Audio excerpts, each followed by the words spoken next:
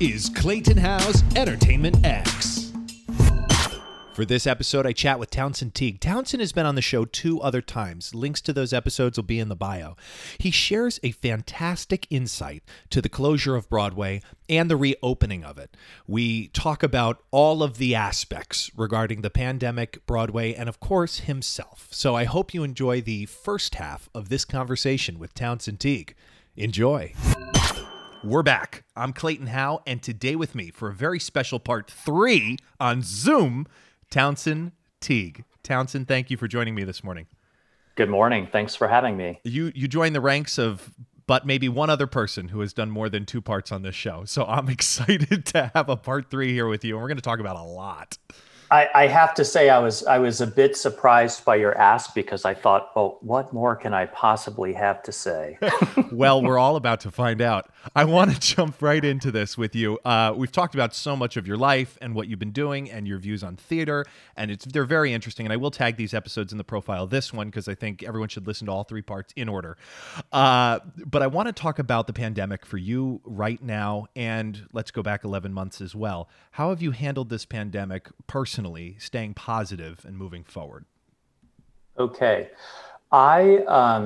Staying positive and moving forward. Let's go back 11 months. Just a brief recap of the initial anxiety and a lot of unknowns about something was a buzz in New York City and again, I'm in New York City now. That's where I was 11 months ago. My wife, her job is with a large media/publishing company, and they have employees that travel overseas. And I remember about 2 weeks before Broadway shut down last March that her office was beginning to send employees to work from home because they had a team, and I hope I'm getting this correctly, return from Italy, where they were observing at that time the coronavirus beginning to really have an effect on that population. And so my wife's company decided to send people home for what they described would be maybe a week or a couple weeks, just until they had more information. I actually jokingly posted on one of the social media platforms a photo of my wife at her at-home work desk, was something to the effect of how I thought it was cute that we were going to get an extra, tax write-off from her working at home. And little did I know, that here we are almost a year later doing the same thing. So I think that's how I personally first started to wonder and become concerned about what ultimately became the coronavirus pandemic, reaching New York City and eventually spreading across the United States. The first couple months, now I'll just be honest with you, the first couple months were very, very challenging. About 2 weeks, or no, rather the Friday before the week when Broadway shut down, I was with some industry colleagues having dinner at a restaurant called Joe Allen. And we were speculating on, is this a thing? Is it not a thing? And I was expressing, I think it could maybe be a thing. And I do recall at the table, someone being more optimistic, saying, I don't think it's going to be that bad, et cetera. But boy, did things shift quickly. And so when Broadway shut down on, I want to say it was around March 12th, at that time we were told the industry was going to shut down for 1 month. And really what happened was there was, on the one part, a scramble of do companies keep people employed or not? I think the general consensus at that time was to, if you were working on a show, to look at some of the kind of layoff structures that are allowed in collective bargaining agreements, really only for touring companies, but how some of that language might be able to be borrowed for a pause, if you will.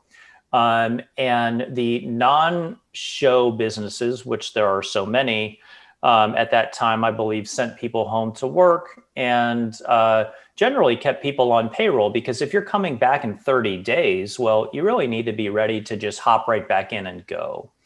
And one of our industry colleagues named Damian Bazadona, he put together a group that began a conversation online on Zoom that eventually ballooned into a much larger number of people that I want to say 2 or 3 weeks after the shutdown was the first call. And I remember Damien did a survey where he asked Broadway industry colleagues, when do you think your shows will be back up and running?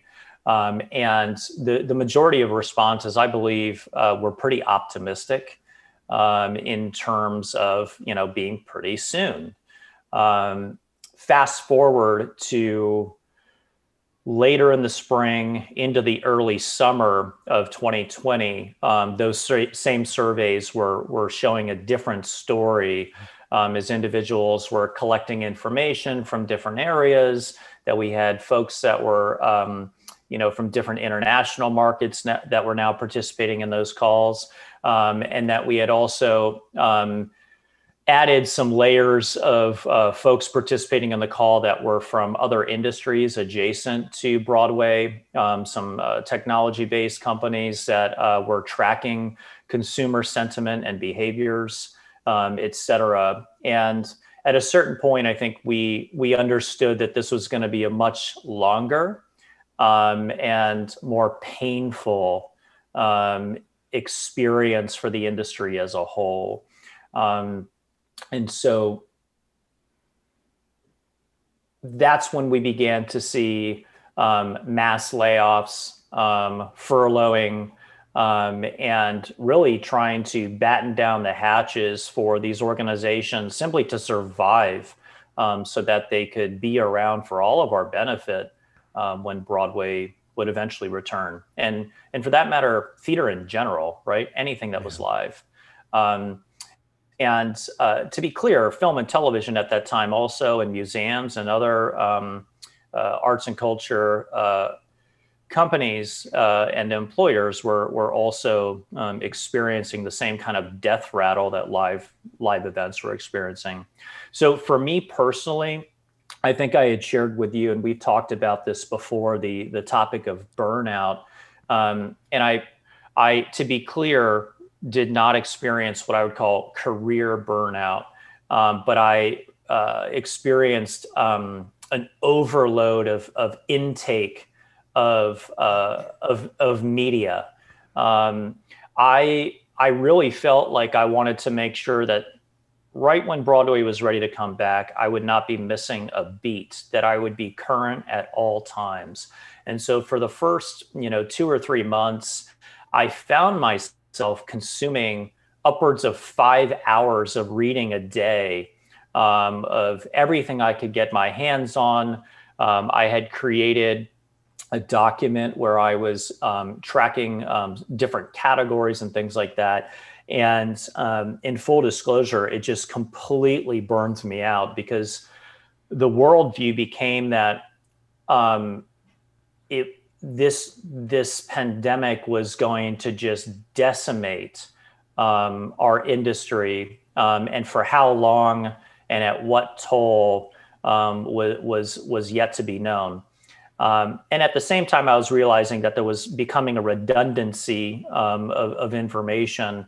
And so what did I do? I really felt the best thing for me was to give myself permission to scale back, and to say, it's not healthy to be reading 5 hours worth of articles a day. Let's take this back to maybe 1 to 2 hours of reading a day, and then scale that back to maybe 30 minutes to an hour.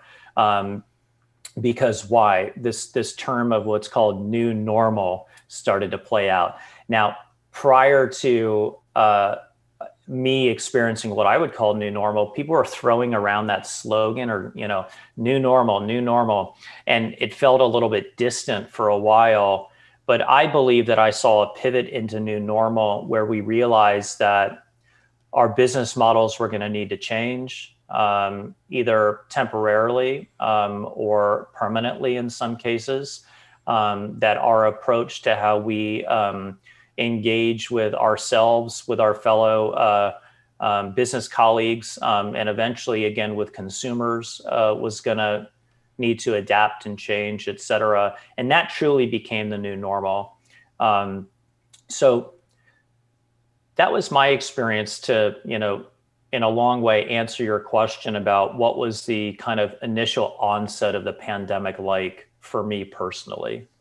Now, the recording of this conversation is February 17th, Wednesday, the day after Fat Tuesday, Mardi Gras coming, or what's left of it in this year.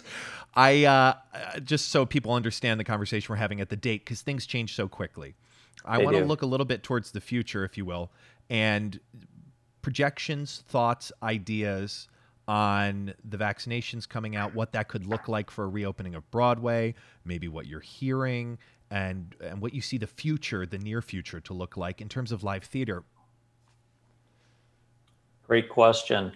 So Broadway's currently off sale through May 30th of 2021.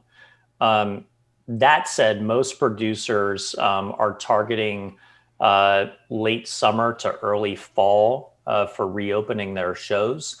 Again, that's a target date. Right. And I believe that the president had a town hall last night where he had been asked the question about when do you believe, what is your goal for vaccination in the general population in the United States?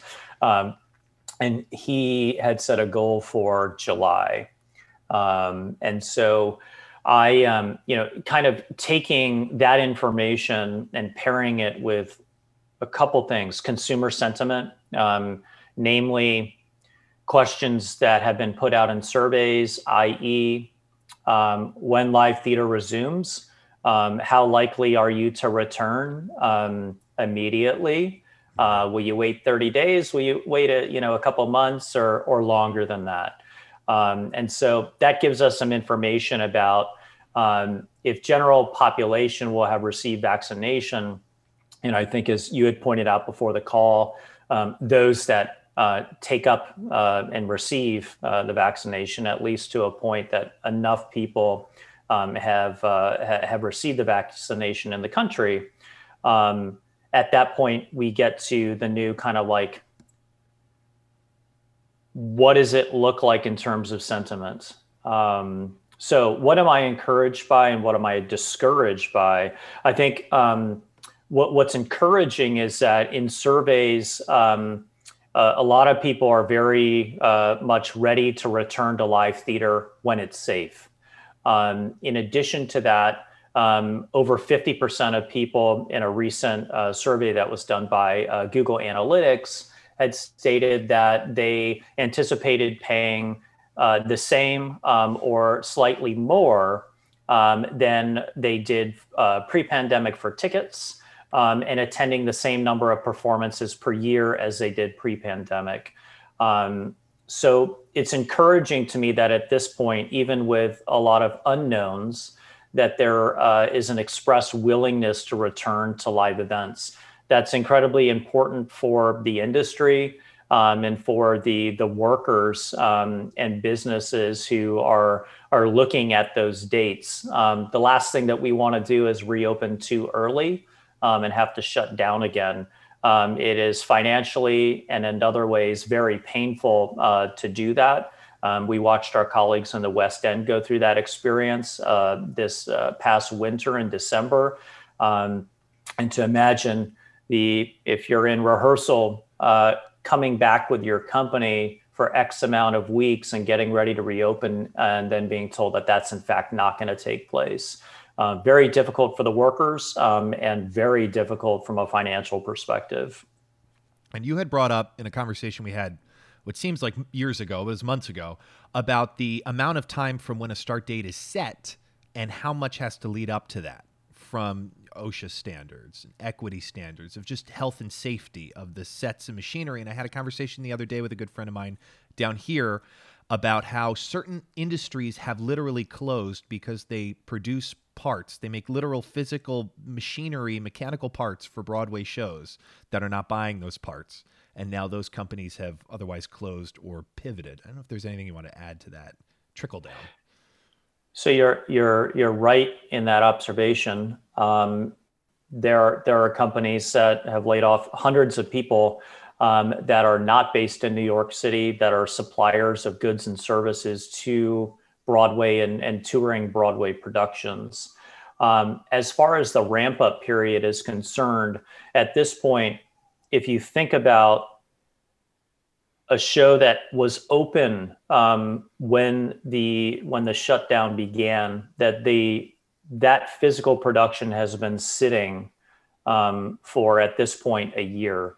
And I believe you and I have talked about before that so much is automated now, that the deck systems that move the scenery back and forth, the lighting systems, et cetera, having all of those sit, I guess, cold, if you will, for this amount of time, involves not only reteching that production in what's called dry tech, which is where you're running the production without any actors on the stage, but likely also involves taking a lot of that stuff down to look at it and make sure that it is, on the one hand, operational and equally safe to operate. And so I do believe that there's a period wherein productions will have their crews going back into shops with equipment to refurbish and doing that for some time prior to, which can absolutely occur while a cast is rehearsing. But most productions have anticipated that just basically on what the show itself needs, that they'll need 6 to 8 weeks from a go date that people can return to working together in the same place. And then the other big thing, which we have to call attention to, is the marketing aspect about these shows are opening just cold with respect to from a ticketing position. So recall that after Broadway announced its first closing date, which would be a month, and then subsequently for a longer period of time, that tickets for future performances were eventually fully refunded to patrons. And so these shows, whether they are an existing big mega hit show or a new play that had just opened or was about to open, et cetera, do not have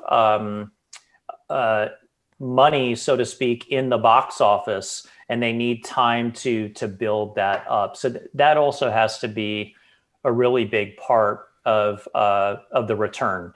We do know from the Broadway League that they are planning, as they did after the terrorist attacks of September 11th, 2001, an industry-wide coordinated campaign for the reopening of Broadway when that date is known. And I think, whereas it's created some frustration on the part of many, it's hard to disagree with. Whereas you do want to keep Broadway top of mind, you don't want to spend your entire budget on that kind of effort without having an actual reopening date known, because you don't want it to be kind of like, a lost endeavor. A good friend and colleague of mine, Drew Desky at DDM Productions NYC, posed this thought with me of gridlock happening when shows return. Can all shows return at the same time? What shows would return? Any new shows? What do you have any views on the idea of gridlock with entertainment and what that could look like with theater? So you've brought up the point of businesses that have gone either out of business or have gone dormant for this time, whether in New York City or not.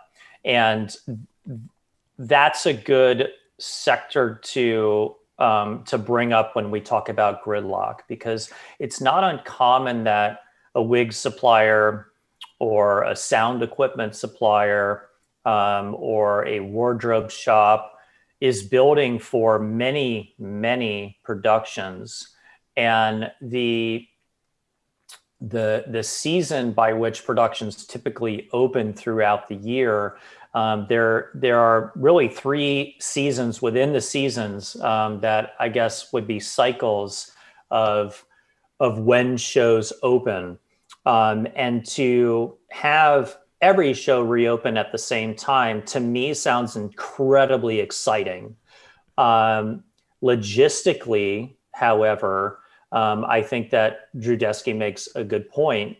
That observation has been discussed both internally at the Broadway League and with the press about potentially a rolling schedule to accommodate, on the one hand, the vendors and companies that I just mentioned. On the other hand, rehearsal space within the city. Rehearsal space is always challenging to come by. I think it would blow people's minds that some Broadway shows will rehearse in the basement of churches. Like, that's how limited Broadway space, rehearsal space can be in a normal season. Mm. And on the other part is going back to the consumer and the traffic flow of people congregating. Now, if we're going to role play that we're not reopening until there's mass vaccination in the population, that potentially becomes less of a concern, and so therefore less of a priority. But I have been involved in discussions earlier, going back months from this point, which revolved around not only staggering when the shows reopen, but potentially also staggering the curtain start times for shows to allow for less congestion on the streets. If you look at some of the really high congestion areas of, say, 45th Street, between Broadway and 8th Avenue, that have many, many theaters, there are discussions taking place about whether or not curtains should open at 7, 7:30, 8, and 8:30, potentially to have less people on the streets. So in normal times, those streets are packed. And if we're going to add to that, taking people's temperatures before they enter the venue, the normal human interaction that takes place between, what happens if someone, if their temperature is over and they need to step out of the line, and whatever viewpoints may be expressed around that. These are the kinds of things that can delay re-entering the venue, or entering, I guess, for that person's case. Yeah. So, yeah, I think, listen, that's being talked about for the reasons I've described and what you're mentioning that Drew brought up to you. Yeah, I want to talk about some of these shows that closed and what the future of theater could look like, because the finances are changing. Just strictly with this, are they going to be 50% capacity? What does the future look like? And since, to date, I think we have Mean Girls is closed on Broadway, Frozen is closed on Broadway, and there's a lot of these big shows. Moulin Rouge is gigantic, and that'll be coming back, I imagine. And what does the future look like in terms of shows that are mounted? Are we going to have more of these movie musical situations? Is it still jukebox, we think, just from a numbers standpoint? Or are we looking at more come from a ways, something a little more smaller, something, or is that not even a factor? Well, I do think it's a factor. You had mentioned Frozen and Mean Girls. I believe there was 2 plays also, The Hangman, and Who's Afraid of Virginia Woolf, that either did not open or were in previews and announced that they would not continue forward. So you had mentioned, like, let's break this into a couple different things if we can.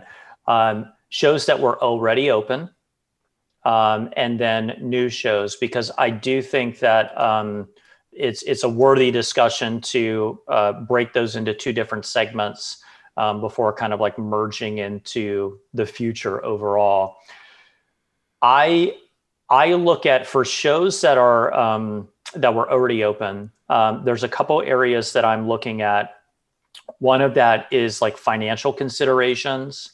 And I think it's worth bringing up federal grants and loans, grants being through stimulus, through the more recent Save Our Stages Act, loans that are available for payroll protection for the businesses that are not the shows themselves. I'm also looking at insurance coverage and claims, the effect of how insurance has or has not played a part in the business of shows that were already open. There are tax credits that I think are worthy of putting into consideration, and then also there has been a revised understanding put out by the Securities and Exchange Commission about accredited investors, thereby the pool of people that are able to invest in Broadway shows, those being private, run by private businesses. So from a financial perspective, if we look at Save Our Stages Act, which is actually a section within a larger bill, that program was, from my understanding, initially got off the ground by independent venue operators, not just within the theatrical space, but in rock and roll and other small venues throughout the country, and it morphed into, thankfully, to include the presenters and promoters and operators of venues across the country, and then eventually included also producers who have production companies, and then extending into arts and culture, which does mean that more people are able to go after grants from this source, includes museums, motion picture houses for film. So it's pretty wide in terms of who can apply for grants. But essentially, the intention is to, my understanding, the language is written to support small to medium-sized businesses. Mm-hmm. And so what does that mean? It means that large theater owner operators that are operating in multiple countries, or in, for instance, over 10 states, or who employ over 500 people, the Save Our Stages Act allocation is not available to them. So I think that certain theater owners and operators being able to sustain themselves through this pandemic in order to be there for us when it's time to return is very important. Tax credits. So New York State has a tax credit for theatrical productions, and it's in what's called upstate. In cities like Utica, Rochester, Syracuse, Schenectady, there's a few more. I started working on publicity and lobbying efforts around that legislation in 2013, and it was written into law in 2014. And essentially what it does is, if a production does its tech and opens in one of those venues, they can apply to receive a tax credit of up to 25% of their capital budget. Now there's a cap on it, but even with the cap, that tax credit can be substantial.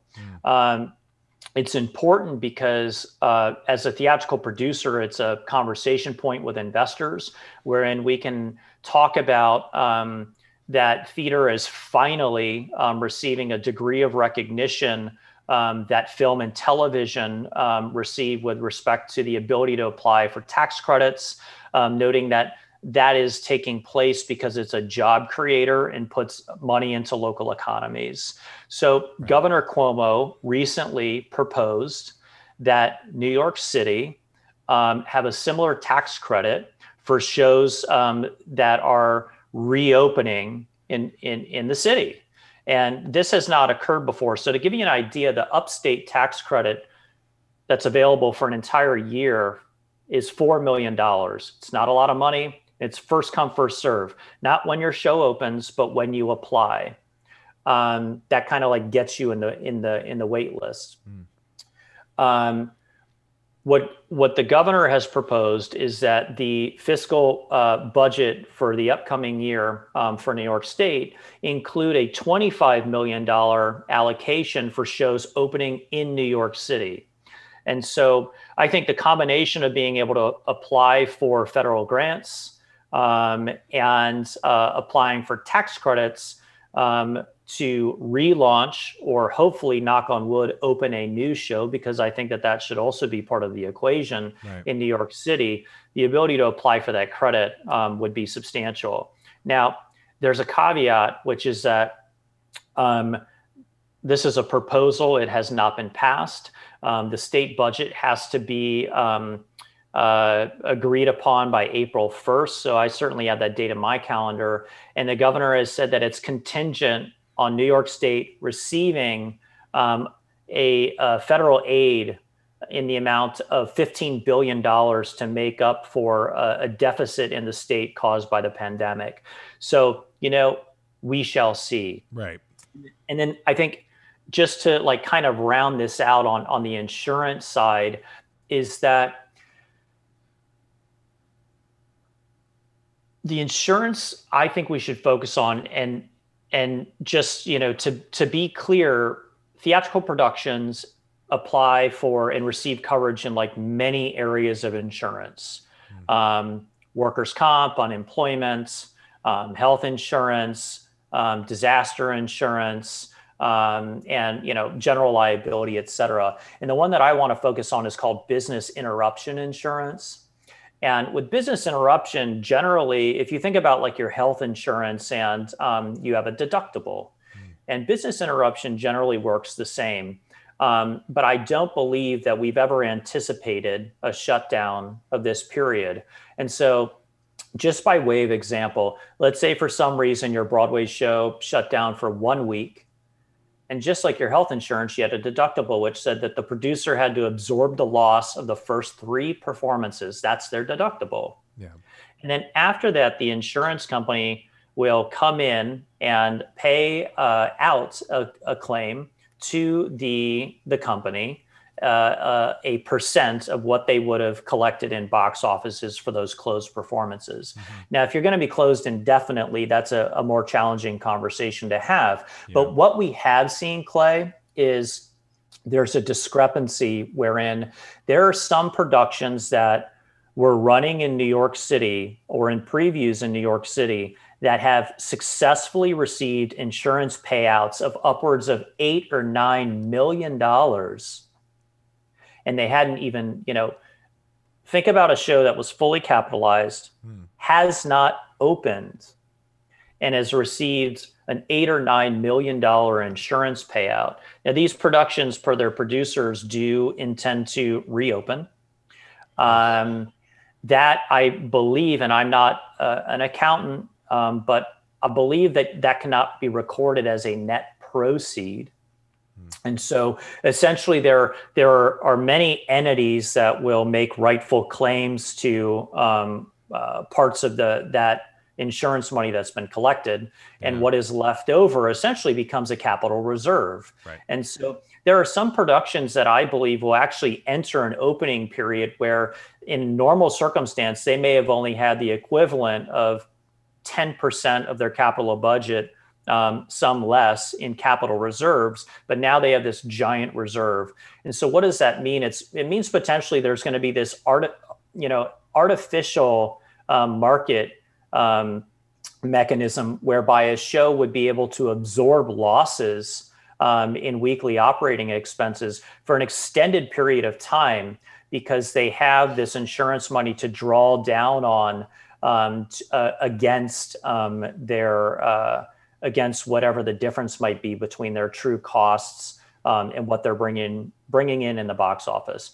I think that's really important because it's expected that not only will the audience be at less than 100% capacity, but that there may need to be a reduction in ticket pricing to incentivize people to return to the theater.